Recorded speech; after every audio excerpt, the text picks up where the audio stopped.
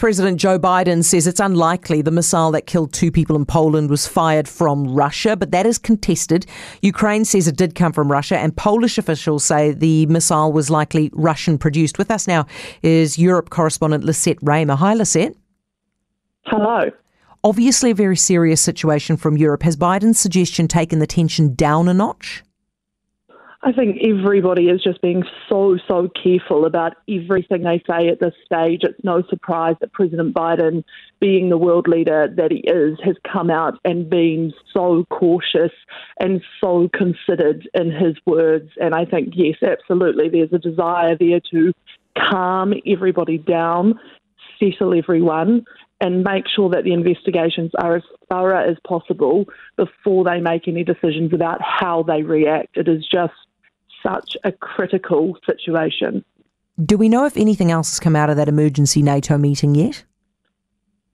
Not at the moment. The idea is that all of the NATO members will have one big meeting together in Brussels as soon as possible. This would be potentially the triggering of Article 4 of the NATO treaty, which is the consultation phase. So there's been a lot of talk about triggering Article 5. It doesn't look like that is going to be likely. That hasn't been triggered since 9/11. That's the big one. That's the really scary one where all of the nations, all of the member states are required to treat an attack on one as an attack on all. So at the moment it looks like trying to calm the storm, get everybody together, establish the facts before they make any further statements.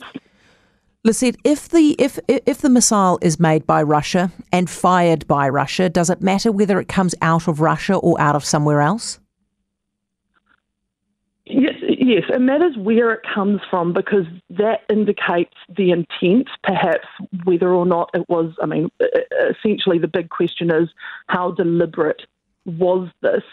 The other thing that is being considered is whether or not this could be the result of a Ukrainian air defence system intercepting a Russian missile. So yesterday or overnight there was a huge barrage again on Ukraine, upwards of 80 missiles fired from Russia to Ukraine.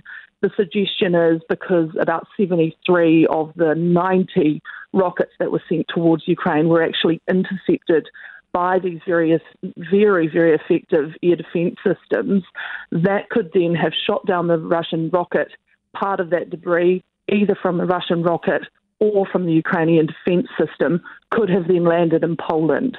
So that is why there is just so much caution being taken as to determining who has fired it, where it has come from, and was it deliberate. Lisette, thanks very much and stay safe on your journey. Lisette Raymer, Europe correspondent, who, by the way, is off to Poland in the next 40 minutes.